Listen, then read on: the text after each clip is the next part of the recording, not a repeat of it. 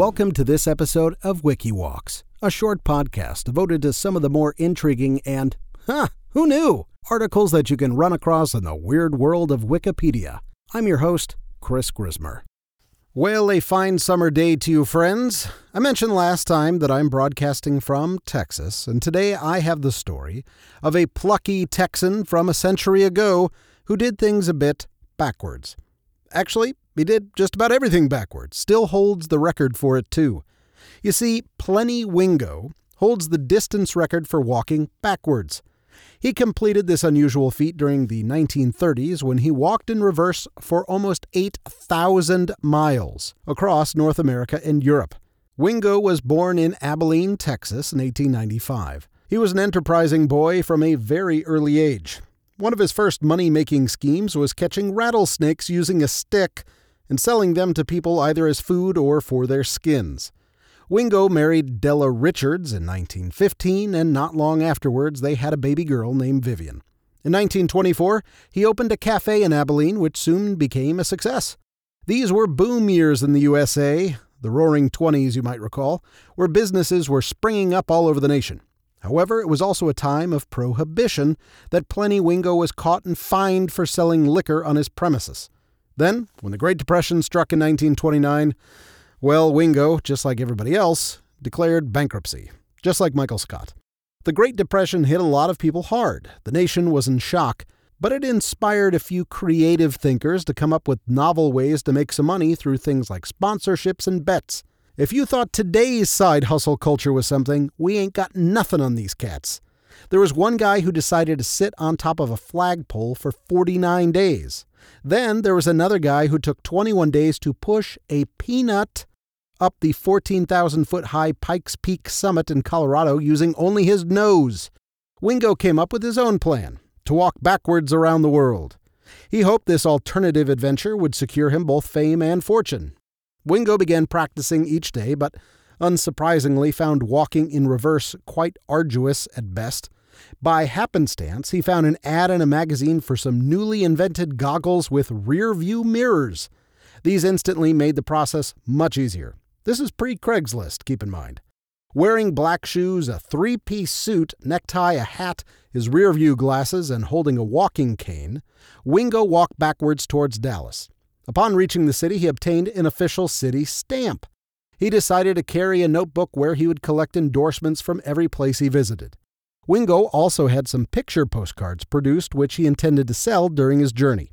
Each night he would find a cheap hotel or would be invited into people's homes for food and to rest. It was a simpler time. Wingo found those he met along the way to be very friendly, even though they were all suffering from the financial crash. He had a sign made for his back, "Walking backwards around the world."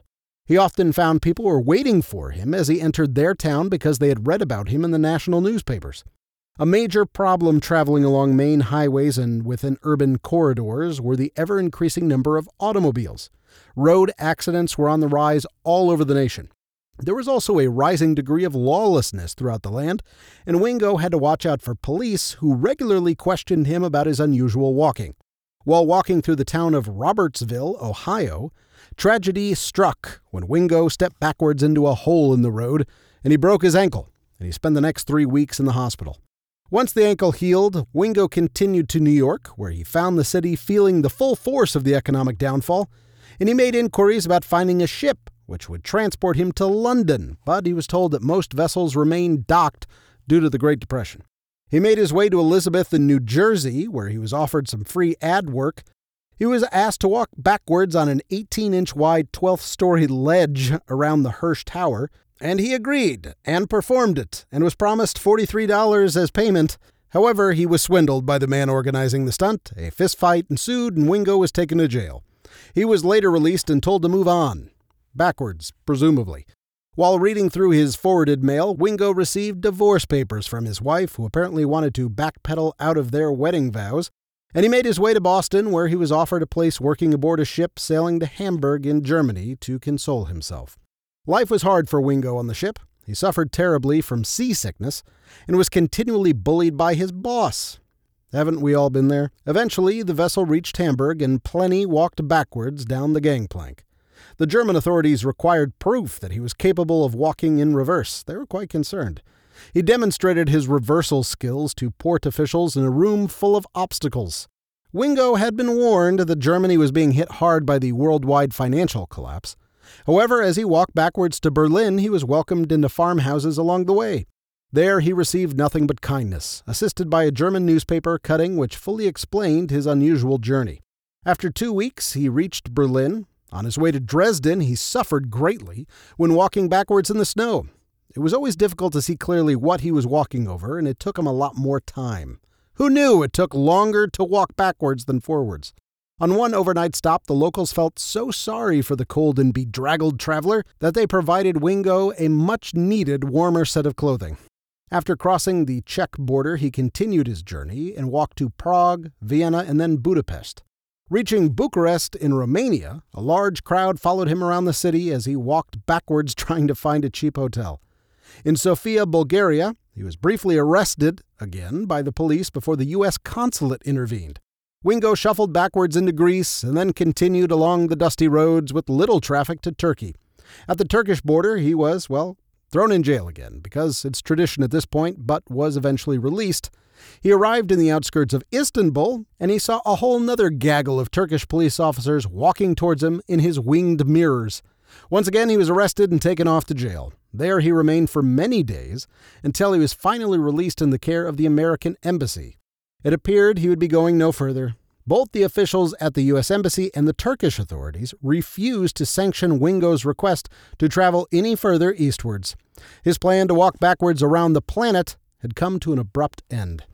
After considerable reflection, Wingo decided he would return to the United States and head for California. From there, he would walk backwards and return to Texas. Yeehaw! At last, he would be the first person to walk in reverse across the North American continent as well as across Europe.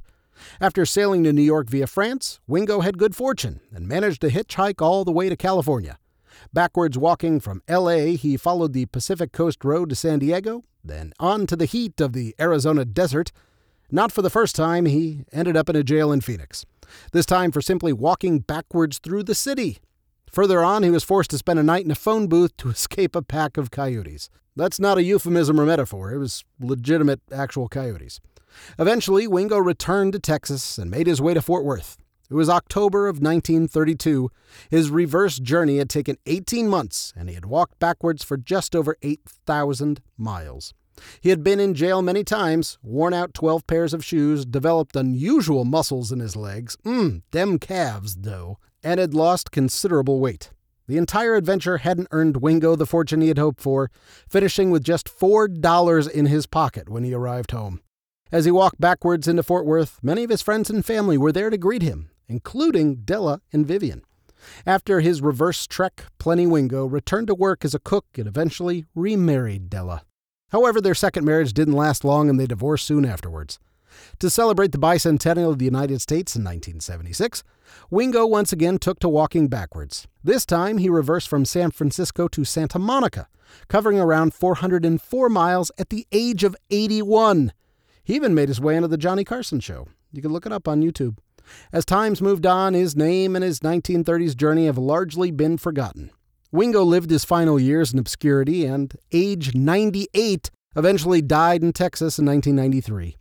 In 2015, his extraordinary achievement was finally recognized by the Guinness World Records, and Plennie Wingo was named as the record holder for greatest extent of reverse pedestrianism, something I know we should all shoot for. So the next time you think your life isn't going anywhere in a forward direction, maybe you should try going backwards.